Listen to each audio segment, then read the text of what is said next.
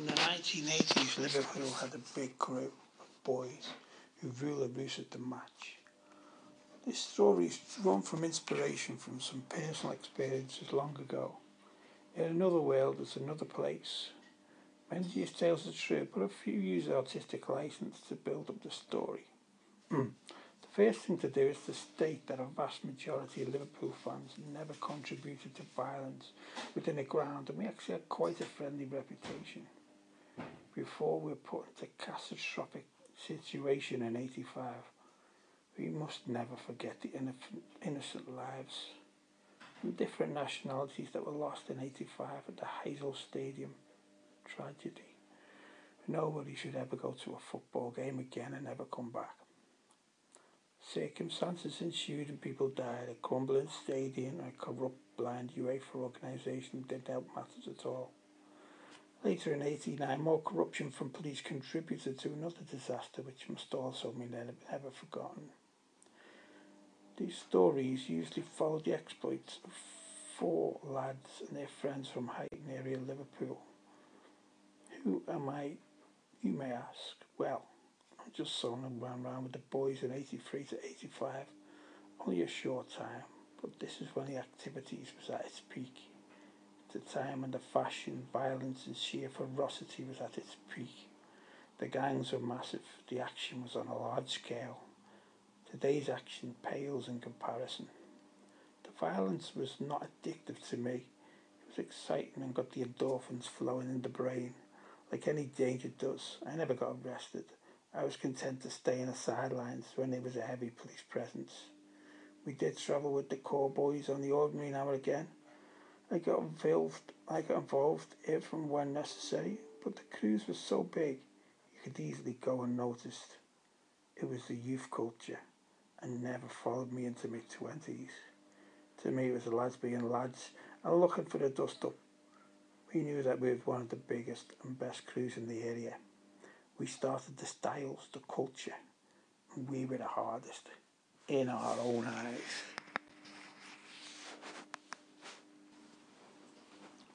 Preface. The seeds of devilment. Fighting comes easy to some people, and fighting means different things to different people. Fighting always has one thing in common. It's not for a cause. It is for a cause. Whether this cause is justified, it makes no difference. Gio was like any other kid. He had a few scrapes, but the one he was losing affected him most. It put him off fighting for a long time and affected him in ways he didn't know. As a child, your attitude towards life and situations is forged. And it's very hard to change your way of thinking, but it does happen sometimes. What is it that puts you in a tribe? Is it your sense of belonging to nothing or no one?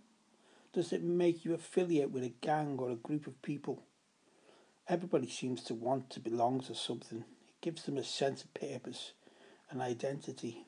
It feels like being a comrade in the face of adversity. At school, Gio was a survivor. He learned to keep his mouth shut and out of trouble. It was a wise move considering his small size for his age. But one thing made him feel that little bit bigger than he was. That thing was being together with others, with a joint sense of purpose. The main time this occurred was when the local schools decided to have a large gang fight across the fields. It didn't matter what divided them, a school, tie, colour or religion. It was just a reason to be different or better than the other crowd. The other school was Catholic and this school Protestant. It was a reason, even though nobody really believed in religion.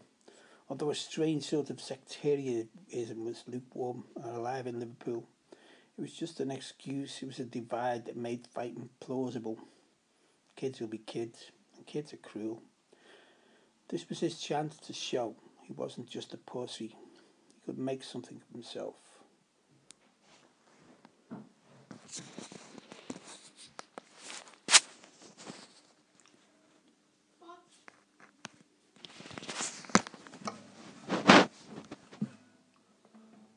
Just left school and there's nowhere to go. 16 years on the hip, you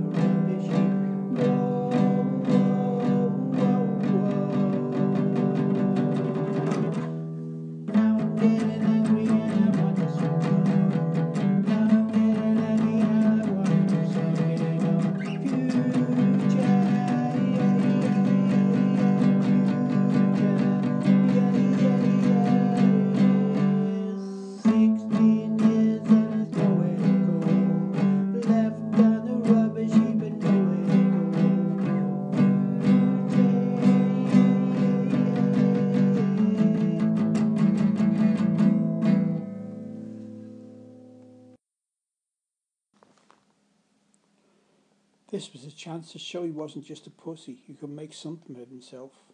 Them daft playground and school battles were a thing of the 70s and 80s, a thing that defined a person, where a person was from, because there were not many class divides in the massive working class district of this old city. Hayden was 99% white but 50% poor. Youth culture was alive and kicking. It was the end of the punk's two-tone just died. There was just a few second wave and mods about. Then there was romantics, but they were all short-lived, colourful fads. The only long-lasting culture that seemed to, besides the newly established mods, was the skinheads and some northern soul dudes who were not really prevalent in this area. The lads from Merseyside were wearing Adidas, Samba, Pods, Keos, Kickers since the late 70s. They were some of the earliest trendsetters, and they just thought it was a normal thing to be. Those heady days of school will always be with you, a baseline for who you are, a line where you shouldn't forget, but a line you should not take too much notice of.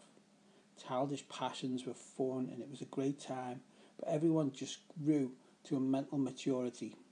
However, attitudes sometimes carry on into your teens and early 20s with all the fun and frolics this brings. Growing up too fast is a waste of your spiritual potential. So the days and terrors of school were forgotten. It was time to grow up, or was it? Unemployment was at a 50-year high, and Toxteth was the worst affected area of Liverpool. In 1981, Remo, Rod, Gio and John all jumped the bus from the suburbs of the inner city, where there was a certain bit of unruly behaviour going on. It was a hot summer night and the lads were aged between 13 and 17. They were on a mission to see the new phenomenon called a riot. As they jumped off the bus, they could all see the smell of the smoke. They walked down Tunnel Road and could literally hear the crowd making charge noises like it was some sort of French revolution against the ruling classes.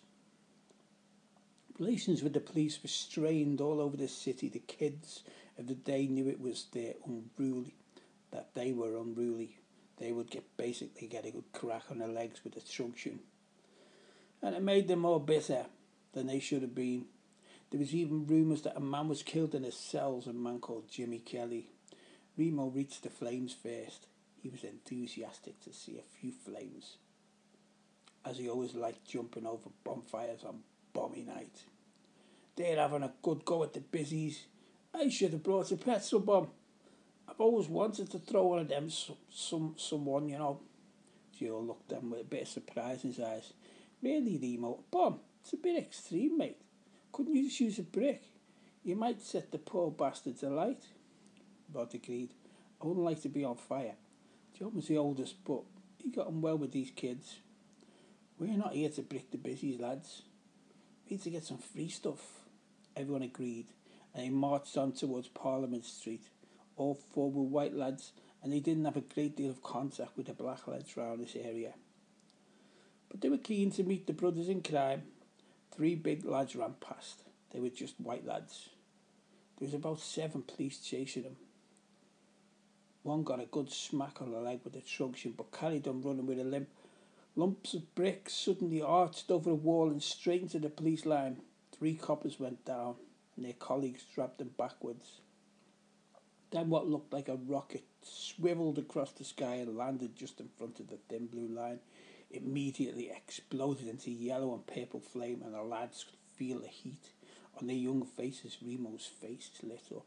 Yes, a petty bomb. I fucking want one. One of the lads had a gash on his head. They pulled the young lads away behind the green rusty railings, and they looked desperate to get away from the pursuers. Who are you lot? And where's all the gear? John questioned them straight away. We're just here to get a few bits and bobs for our Mars. Maybe a telly for our bedrooms. I'm Joey. This is Dyson. We're all from Kirkdale. What are you lot doing here?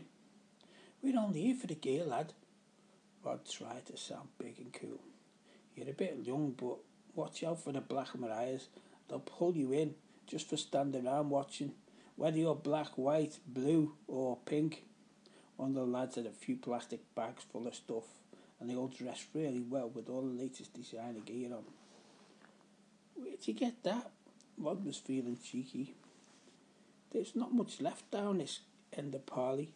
We got a few Pringle jumpers and some tradies, but what are you after? I want a telly. Remo gave an evil smile. How are you going to get that, lad? You got a rob car or something? Remo felt stupid for not thinking about the logistics. Well, he always had an answer. Nah, I only wanted a portable. The lads all laughed and inquired what the team the lads supported. We're all red through and through, the mighty Reds, Gio stated as an obvious fact. You should come down to Anfield one night. There's always a few windows go through and the away matches are cinched to get gear, lads. We usually stand at the bottom of Valley Road.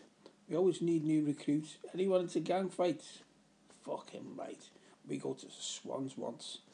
We're the Iton boys. You're all welcome down here then, lads. We've got to get off now. Some dickhead coppers are looking for their helmets. Fucking Bobby's helmet. Haha. They're all fucking stupid swats with no hats.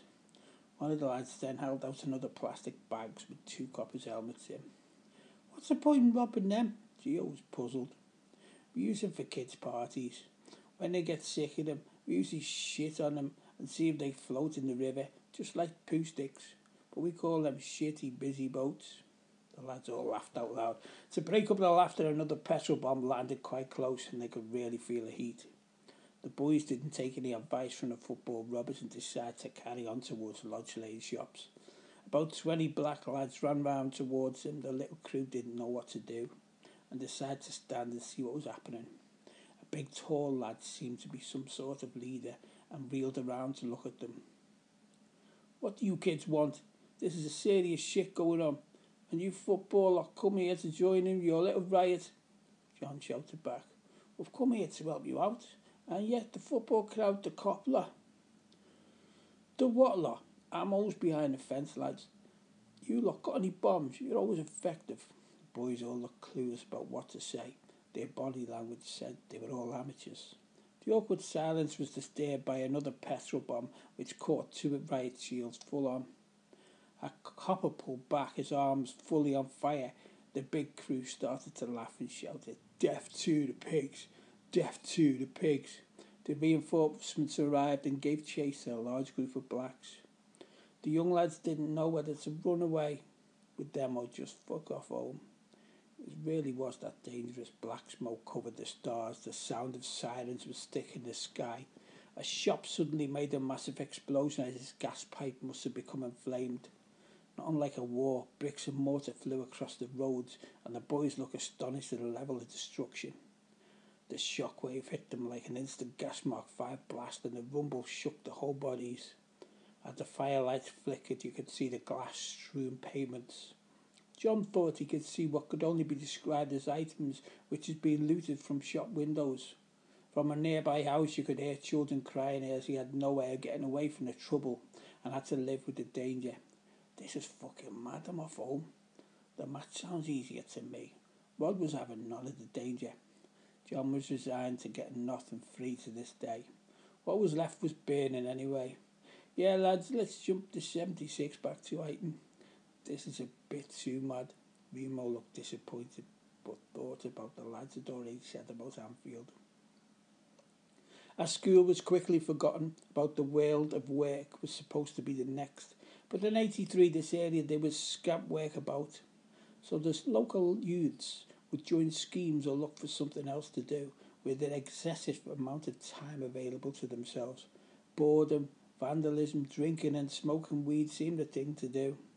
However, there was one thing that might keep them occupied.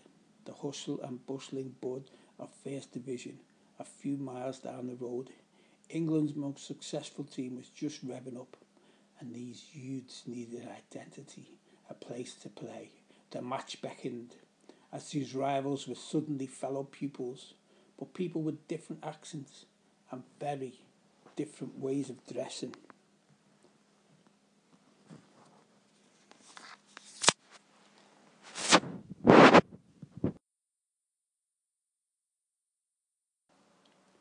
Freedom to Run, Chapter 1.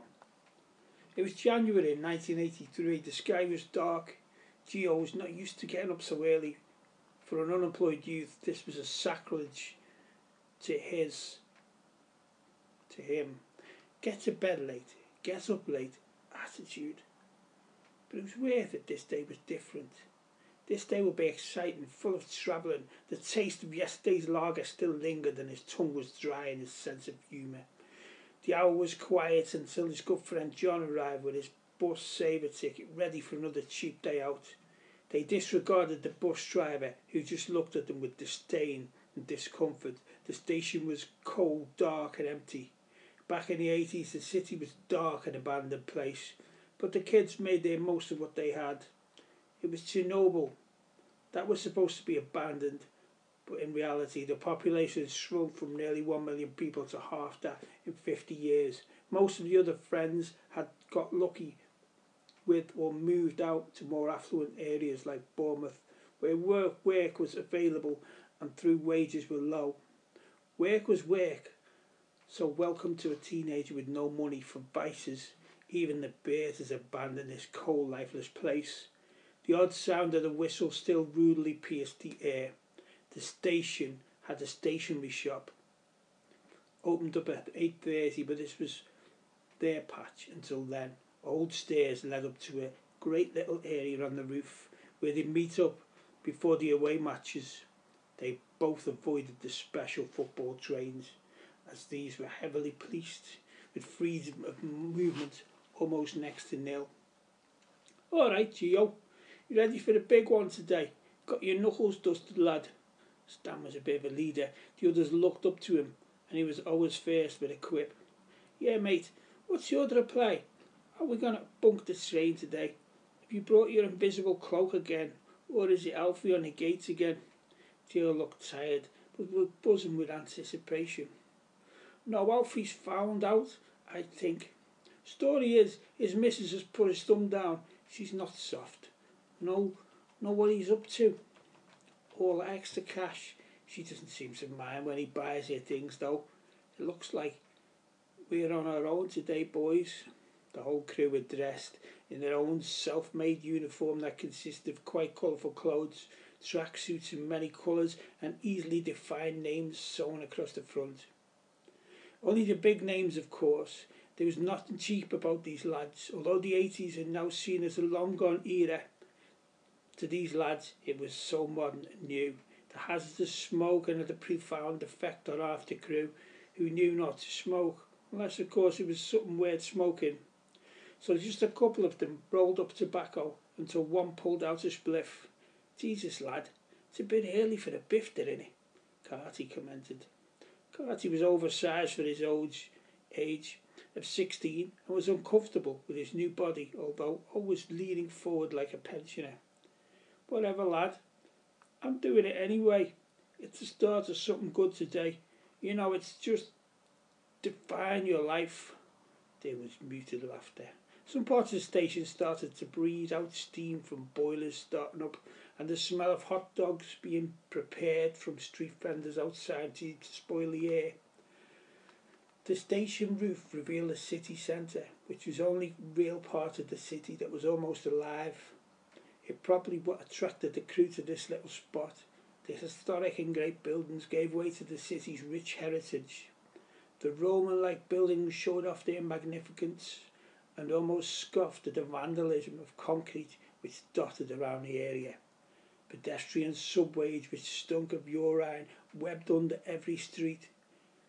The morning pigeons nestled nearby, and one of the lads started throwing sandwiches, which were prepared by his caring mother, as she knew she couldn't stop him doing what he wanted after he left school. The 10 boys hatched their plan to get on the 7:10 train to Coventry. One of the lads pretended to be total agony on the floor with blood pouring out from one of his legs. One of his friends stayed by his side and called over to the guard. "Hey mate, his leg. Some tramp stabbed him. A mad tramp with a whiskey bottle. You gotta help him." The guard looked around shiftily and approached the 2 lads. Just as he did, it was the other 8 appeared from behind some bins, all trying not to laugh. They stumbled and ran through the gate. The guard was completely off guard and noticed nothing in the dimly lit place. The lights raining shoes made hardly any noise, and when they got towards the train, they couldn't reveal their delight. The whoops of laughter and sarcastic animal noises. "Get the hell back way here, young man," one of the lads put on his poshest voice he could do. The two lads in the station looked at the guard with a puzzled look. "Oh, it's all right, mate, but if you can get me something to stop the blood, it doesn't hurt too much. Don't think he's hit any crucial veins. Can you get me a cloth to clean it up and I'll go straight to hospital? It's just that my mum will kill me if I get any blood on my new gear. Because it'll cost a lot this, you know, mate." The injured lad looked in a matter-of-fact way at the guard. The guard looked around and approached Lot's property. As he disappeared out of sight, the two lads ran for the gate. Again they started to laugh, and one of them kicked the other up the arse. "Get on that train, mug. You gotta bleed to death if you can't run too fast." The crew invaded the early morning train, which was mostly abandoned except for the odd businessman with his broadsheet. They sat along seats and lied wherever they could, wherever there was room. One businessman scoffed at the behaviour, but the kids decided not to say anything back. Despite the complete dominance of the situation, certain rules from school held them back from being totally rebelling against the seniors. Probably the threat of violence stemming from the cane, which was often dished out at a whim. The very thing they threatened was still a deterrent against them. Maybe this is why they felt the need for violence, and they saw the need to do what others done to them.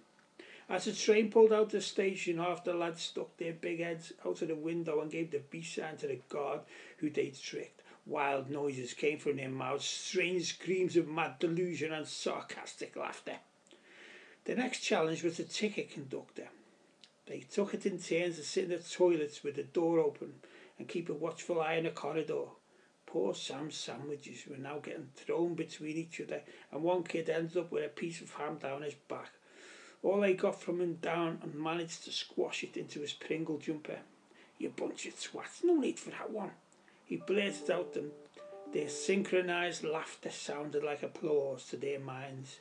Bits of meat and cheese slowly descended from the windows as somebody lit off their next spliff. Some lads in the next carriage were late arrivals, but these were the top boys, the hardest of the crew, and the attitude was surprising to Gio. One lad was called Ronnie. He was well dressed and worked full time in some untalked about job. "You know, I like a good punch up, lad. It's a challenge. But all these knives are gonna fucking ruin it for us. And me myself, I don't want to get slashed as much as the next man, but fuck that. If I refuse to carry it, it's just spoiling our skadoodles and making our little trips a little bit more of a pain." "Yeah, I remember a hatchet man at West Ham bleeding psycho in, mate, and there's no getting over someone like that." Gio had enough of all the sensible talk, and besides, them top boys just didn't like singing too bloody cautious. Gio's carriage erupted into the verse of "Where the balmy Annie rode on me, na na na na na na," and some politically sensitive songs that the lads just sang to be rebellious.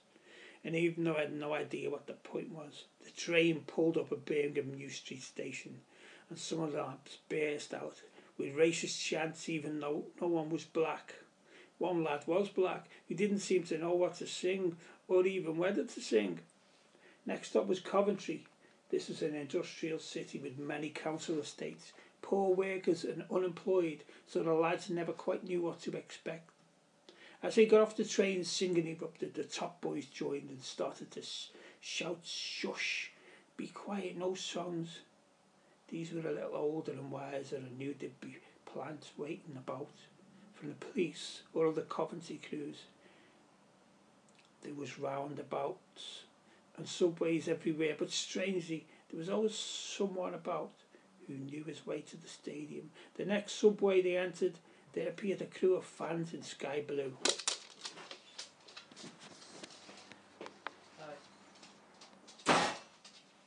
All right, Jay.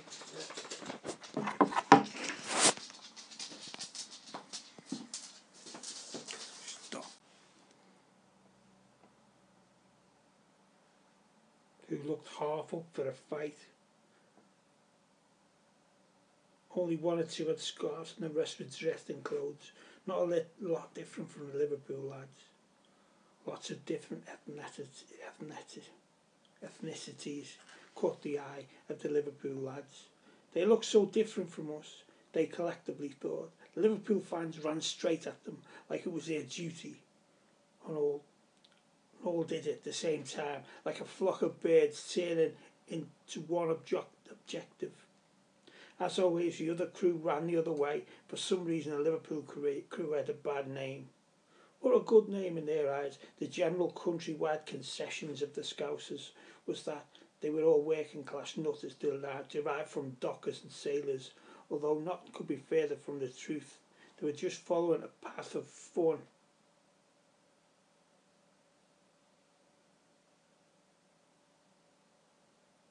And frolics to whoever it sent them.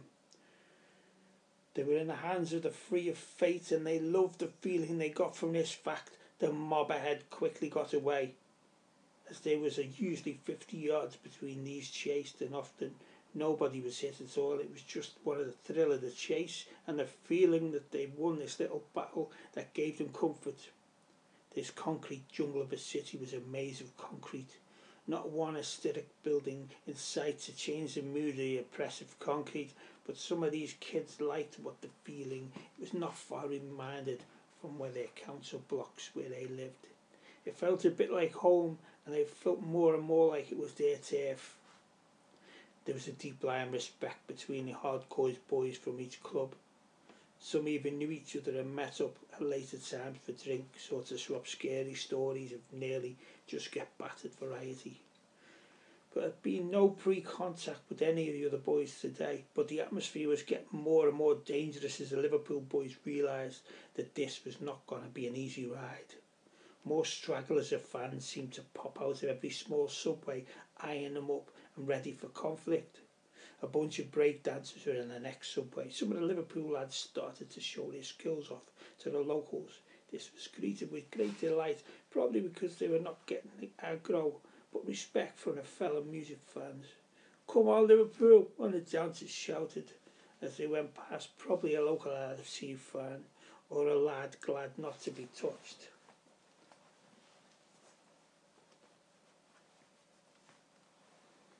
The next underground sound was "Fuck the Scousers" and "Dippers, jacket rippers." This was getting more and more intense. Gio was raring to go, full of adrenaline, like a boxer ready for his next rumble on a concrete jungle. He looked around and everybody was scouting, waiting for the next reason to chase. A bit like Muhammad Ali, Gio thought. We never lose, we just chase and watch them all run. His stomach was ready to drop. Something. That flight or fight feeling, and suddenly his legs felt weak, probably from getting up to an unusual time, but they prowled on, waiting and watching. Every concrete corner was another danger to them. Fucking Coventry, don't even know what to call them, plastic brummies or what. One of the main boys shouted. Then the chase began. Through every concrete corner they chased the gangs ahead. It was bound to end in nothing, but everything blood was boiling and waiting for an opportunity to fight for a moment of madness or an unfortunate turn of bad luck. It was all in the back of the mind. The shadows grew as people ran. Shadows shrunk and grew in strip lights mayhem. The roar went out again. Another charge towards the enemy and another false dawn. The voices were like ghosts calling for their prey to fall into a trap. But eventually this world of roundabouts and tunnels came to an end, and ahead was a football stadium with loads of football fans, mostly in sky blue. These people were not prey, they were just normal fans. Every day walked past them, everybody walked past them with scorn in their faces. They don't even matter, just real fans here for the match, nothing else. One or two funny looks were met with pretend jumps towards them. They quickly edged away towards the safety of the police. The police quickly identified the band of baddies, who were quickly dispersed and put into the away end. Gio and John knew this would happen. Even though they had tickets, they often thought they were wasting their money. But it was only a few quid. and they knew the journey home would most likely be free. The whole time they realised they'd not eaten, living on fumes and adrenaline, pies in the stadium, half of them stolen by some chancer, a quick lager for most of the gang, then off to watch the match. The singing often motivated the fans to be more aggressive, and unlike the modern game, there was hardly any women or kids here. It was a male domain, where aggression, insults and sometimes golf balls could be flung at the opposition. A few daring nutters managed to clamber over the fences and shouted and screamed at some of the fans at the home end. People ran in every direction. The police quickly restored order. The insults and chantings never stopped. Only rudely broken up by 4 goals, the Reds scored. In fact, the Reds actually lost 4-0, I remember that match. The mood was better for victory, but the lads didn't know what chaos awaited them outside. On the way out, the chaos started early. The police were nowhere. Everybody tried to stick together, but the mix-up and the melee ensued. Nobody knew who was next to nobody. Then a field came into sight and a few of the gang got together. Then that's when the crew saw Coventry boys waiting for them. "Come on, whoa!" they shouted like it's a war. The bodies clashed, fists and kicks were flung aplenty, but the only things that were bruised were their ego and a few swollen faces.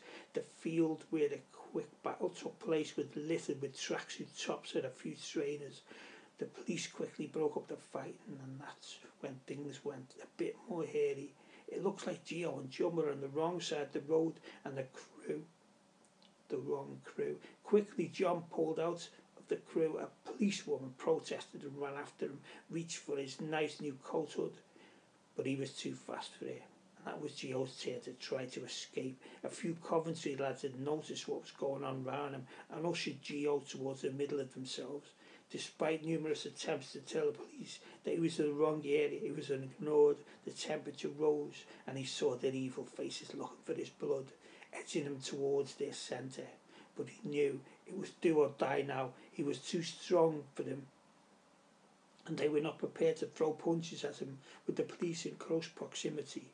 He barged them all out the way and ran for his life. "Hey, stop you! Who do you think you are going?"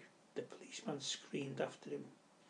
"Out of here, copper. Better flee than die behind your stupid lines." Gio shouted with glee. Now his joy returned as he realised he was escaped the lion's den. His sense of safety brought endorphins to his brain that almost made it worth the risk of being trapped like a sheep round wolves. The lads quickly met up again and realised how close shave they'd just had.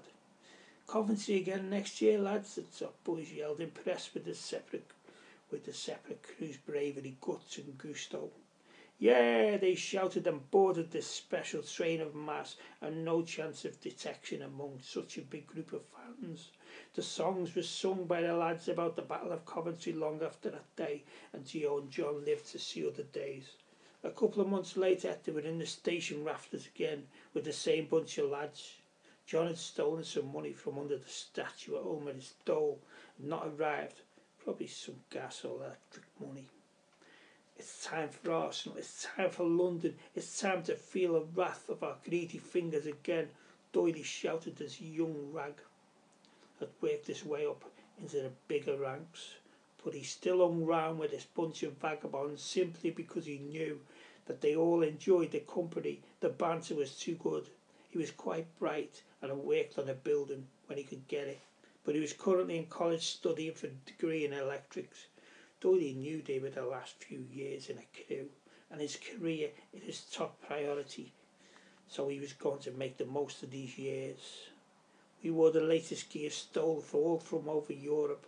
Them large sports hypermarkets were just too easy to steal from. They were asking for it.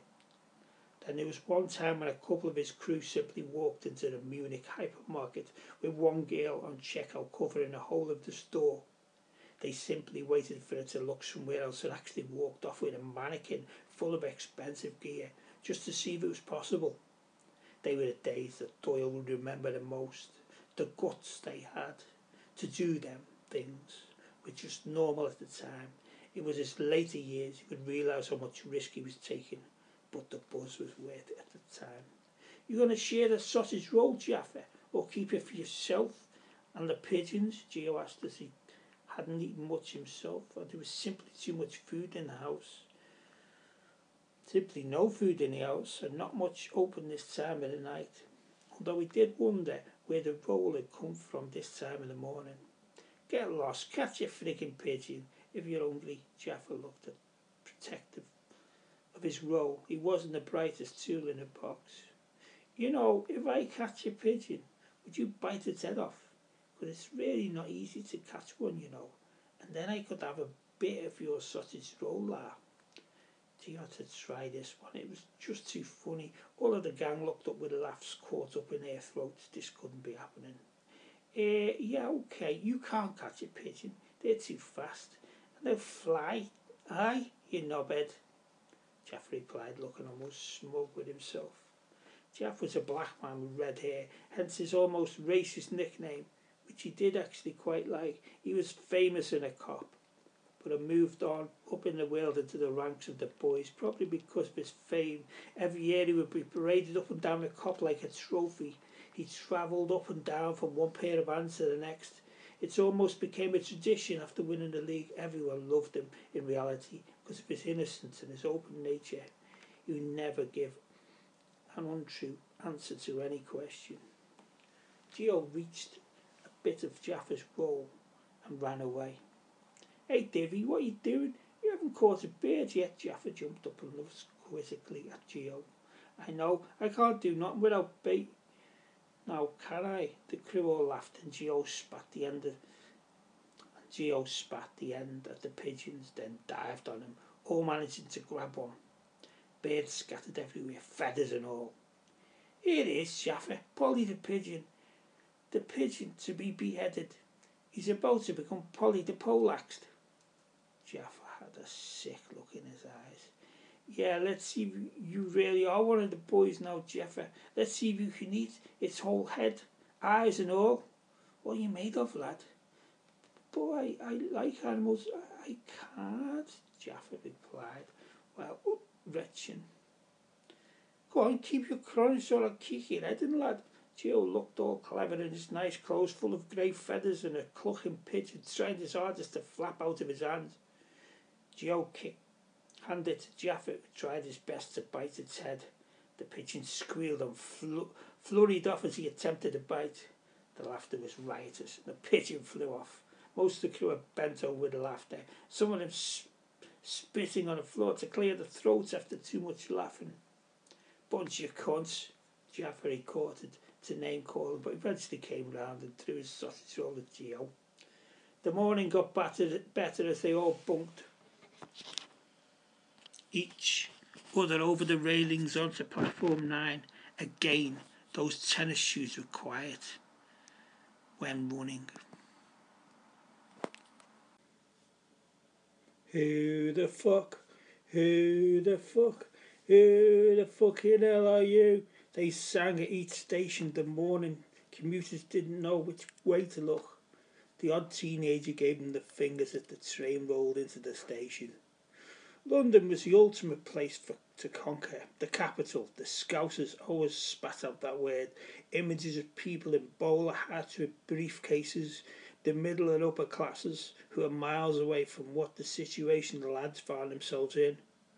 This was a Tory heartland. This was where the main enemy was at, and the place represented everything they didn't have. But in reality, they were the disadvantaged fighting the disadvantage. As the real cockneys came out, the working class lads in London who had their own troubles. The journey from Euston Station was a quick one over the road to some put they found with a decent amount of pool tables in. After about an hour of drinking, John and Geo were on the lookout for any crews who were up for it. There was a lot of them crisscrossing the capital on the underground every Saturday. A coach pulls up and a few crew get off and walk towards the two lads standing on a corner. Geo runs to the bar and shouts, "Chelsea's here!" which prompts everyone to run out. Half of the crew with snooker cues. The Chelsea crew quickly realised they were bitten off more than they could chew and abandoned their coach for defeat quickly chased away. The afternoon draws in and it's time to march to Highbury. Luckily, somebody seems to know the way. They don't bother with the tube station. Just take control of the streets, no police around to segregate. This was Freedom Central. Somebody has decided to take the boys on a detour to White Hart Lane, another poor trodden London estate. And there were so many of them here. The boys suddenly felt an edge again, as they were surrounded by concrete tower blocks, and the odd person throwing things at them from a decent height. Then down to the tube station as some idiot decided they wanted to go to Spears instead of Highbury. The tube train was foreign to the lads. So many people packed into one carriage, and so many different colours and creeds, with nobody arguing or fighting, was quite unusual to see from a city which probably had the highest percentage of native English people. No insults or moody stares. It was a bit unsettling for them. The chanting and laughter started again, and some people looked uneasy on their seats. "Cool it down, lads. We don't want to be found out this early," Doyley shouted. With the ultimate respect, the shouting and singing stopped, to the great relief of the commuters. "Let's go to West End. This place is fucking dump. Western Kenny High Street," someone shouted. Howls of "Yee! Yeah! Nah!" and laughter. "Let's go. Fuck the Cockney perverts." So the crew of loony lads charged down the nearest subway, and all jumped their barriers. Some station man just watched them and didn't have a clue what to do. As they all charged into the already packed train, people were told to get off, use another carriage, another train. Piles of day workers carefully walked out of another door. "Who the fuck am I United?" was the next song, and even the leaders joined in with this one. Gio shouted to John with a puzzled look in his eyes. "How much you got left, John? I've only got 2 flitties." "Yeah, 2 blueies for me as well, Gio." "It should have been enough. After all, we don't need food. We've got adrenaline to eat up yet." The train ricketed and racketed through the ancient capital. As it hit each station, it howled another note of nasty white noise, an almost monstrous wind noise, as the walls grew and the station exited every 2 minutes. "Fucking moody muppets at this station," some goons shouted. Everyone plastered their noses on the window. It was just a few commuters and tramps. The station read Seven Sisters on what looked like a bathroom wall, all tiled. "Let's stop for a shag, lads. I've got 2 of them," some other tool shouted. They all piled out at Oxford Circus. A train pulled up with Liverpool Street written on it, and they paused for a rendition of "Liverpool, Liverpool, Liverpool" to the tune of "Here We Go." They changed up the stairs, and 40 of them peered into the street at once. They looked so colourful and fresh.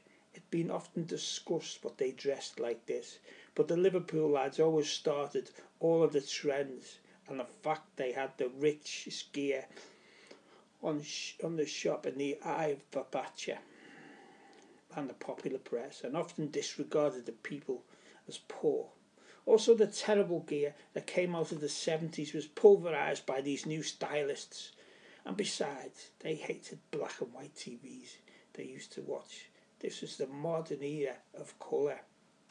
Arsenal was foreboding, big and brash. The old clock end was in view as they marched into the ground en masse. Gio and John were from working class stock, which meant they were skinny youngsters who had scraped through the 70s. The 70s was an era of healthy food, but not a great deal of it, simply due to the economics of having a low wage and a big family. They seemed to be temporarily split up from the main crew, and were an army of 2 when they bumped into Arsenal's finest, mostly black and white crew. One of the Cockneys dared a look at Gio. "You from up north, kid?" Gio panicked. "Nah, from Southend, you numpty." "What, okay, I'll see you any scarces, let us know. Them stinky northern brats done us last year." OK, lad. Joe slipped into a scout but seemed to get away with it. Arsenal's ground was about the size of Anfield. The crowd was massed in every corner, nook and cranny. Gio was dressed in a pair of Adidas jeans, green trainers with red stripes, Leos jeans and a Fila track top. John had green Tashini top, Adidas Gazelles in red and white stripes, and Lee jeans. They both looked so cool and could never get lost in a fog with them colours. To the right of them seemed to be a ruckus happening, a massive pointing arms like arrows directed towards the red fans, and they sang, "We hate Scousers and we hate Scousers." The Liverpool fan returned with a vicious, "You're gonna get your fucking head kicked in." Arsenal fans returned with a classic tune of, "We got the Canio, you've got our stereos." A few Reds laughed at that one, but they returned with their own usual Scouse wit and sang, "He's fast, he's red, it sounds like Father Ted. I'll be keen, I'll be keen." That was also a reference to the referee as the next chant. "He's bald, he's red, he sleeps in fake," he said. "Howard Webb, Howard Webb." There was an Arsenal player who liked to drive a lot at the Reds fans and shouted another chant. "Wish my wife went down as well as you." A smart-ass Cockney bellowed back, "She does," and even the Reds laughed. "There's only two German Ricks," was the next chant. It was shouted as if there was a rumour that he was a schizophrenic. Then the chants started getting even more vicious, and a few golf balls and rocks started flying from both sets of fans. John gestured to Gio as they moved closer to the action. "Dunno and Jack are in their end," some Reds shouted. That's when it all went off, and Arsenal crazy started to climb the fence. The Liverpool fans started pulling at the metal fence, which is shaking, and he must have fell 20 foot back on his side, to the massive cheer of the Reds. Then Dunno, Jack and about 5 of the Reds started lashing out with their fists. A massive ring of nothingness was created around them as home fans withdrew, expecting a knife in the back. The away fans roared with delight again. The small band had another go and a few started fighting back, but the majority were normal fans and quickly retreated from the Liverpool side. It lasted for seconds, then the Scousers retreated to an outlet in a big fence and ran across the corner and back in the away end. The last one got nabbed by overweight coppers. The crowd cheered again, and the rendition of the wordless tune, Laurel and Hardy theme, was sung by all. Do-dee-doo, do-dee-doo. The rest of the match was uneventful. The result was 2-2. As they were all let out, there was a small police presence, and quite a few got away from the sort of an escort. 15 Reds were strolling down the street, and the other side there was about 80 in Arsenal, giving her hand gestures. "Come on, Scouse, let's have it," was bellowed as a few of the gunners. Then Arsenal fans started the strange bounce, which means they're ready for it. Tomo just looked at them and laughed. "Got something in your kecks, you bunch of cunts. You want to go then? Fucking go. Wankers, let's go." As the Scousers crossed the road, which was slow-moving traffic, which glared to a halt once the ruckus started, Arsenal met in the middle, and it was a decent even fight until the nasty teenager called Larry from Canny decided it was playtime with his craft knife and lashed out at someone's arms. The Cockney screamed, and his nice ski top was ruined with claret. In the middle of the road, John was banging on some Cockney's bonds with his half fist covered with nice sovereign rings. Gio was lashing out, having took a few jabs to the face, trying his best to fight off 3 casuals. He decided to turn a new move and smashed one bang on the roof of his head. He went down like he was a diving champ. The second Cockney went down as his legs turned to a crumpled crisp packet. But it was time to retreat as the blood started to flow from the poor teenager. "Fucking Vikings we are," shouted Lanny as he threw his blade to the ground and legged it backwards towards the police escort. The 15 then started their own unique chant, which referred to their homestand. "The road end! The road end!" A few bricks were thrown again by the home fans, who seemed to have an endless supply. The police quickly moved in and separated any hooligans. Another shout went up, "Fucking Cockney cunts, we'll have you next year." Whoops of delight were from both sides were evident as the escort was followed by the London casuals back down towards Euston. As the bantering the following continued up the residential street towards the city centre, all residents closed their windows, and those wise enough to shutters did the French thing. As the convoy moved into the station, there was a cross with Notts Forest fans who were playing at a capital. Kingsley shouted, "Forest falls down, you cut them down." The Forest lads pepped up and returned a few chants. Some even edged closer and held out both arms in a come and get us gesture. But nothing was happening, as there was another platform separated by dangerous rails. As the small ordinary crew separated away from the convoy to get their own private ordinary train, the police left them to it, and again took over a carriage, shouting at everyone, "Get out! The Reds are in town!" Businessmen and normalites quickly retreated to another carriage. As the train rolled on, the youths ended up bored, and 5 walked towards the freight carriage, which often carried letters and parcels near the back of the front of the train. They quietly waited until a guard needed a piss, then sneaked in and stole a big load of boxes. Each lad could hardly see on the way back through the carriage doors and got some curious looks. As they entered the boys' carriage, there was cheers again as they threw a box to each person. "Get your mittens into them, lads. It's Christmas, a month early." "Fucking hell, Jig. What have you given me? What am I supposed to do with this shit?" John pulled a pair of black lacy suspenders out of his box and put them on. "Yes, John, open your legs. Let's have it, Cockney cunt." 2 lads jumped on John and they already had lacy knickers on their heads. John slammed to the floor and shouted, "Fuck me, Cockney, fuck me," to roars of laughter. Every stationary way back had its own sleazy decorations. The boys danced with their sleazy accessories and all sang to the Chelsea tune of "One Man Went to Mow." One man fucked himself, one man fucked the Cockney, one man and his dog's cock fucked the fucking Cockney. End of chapter 1.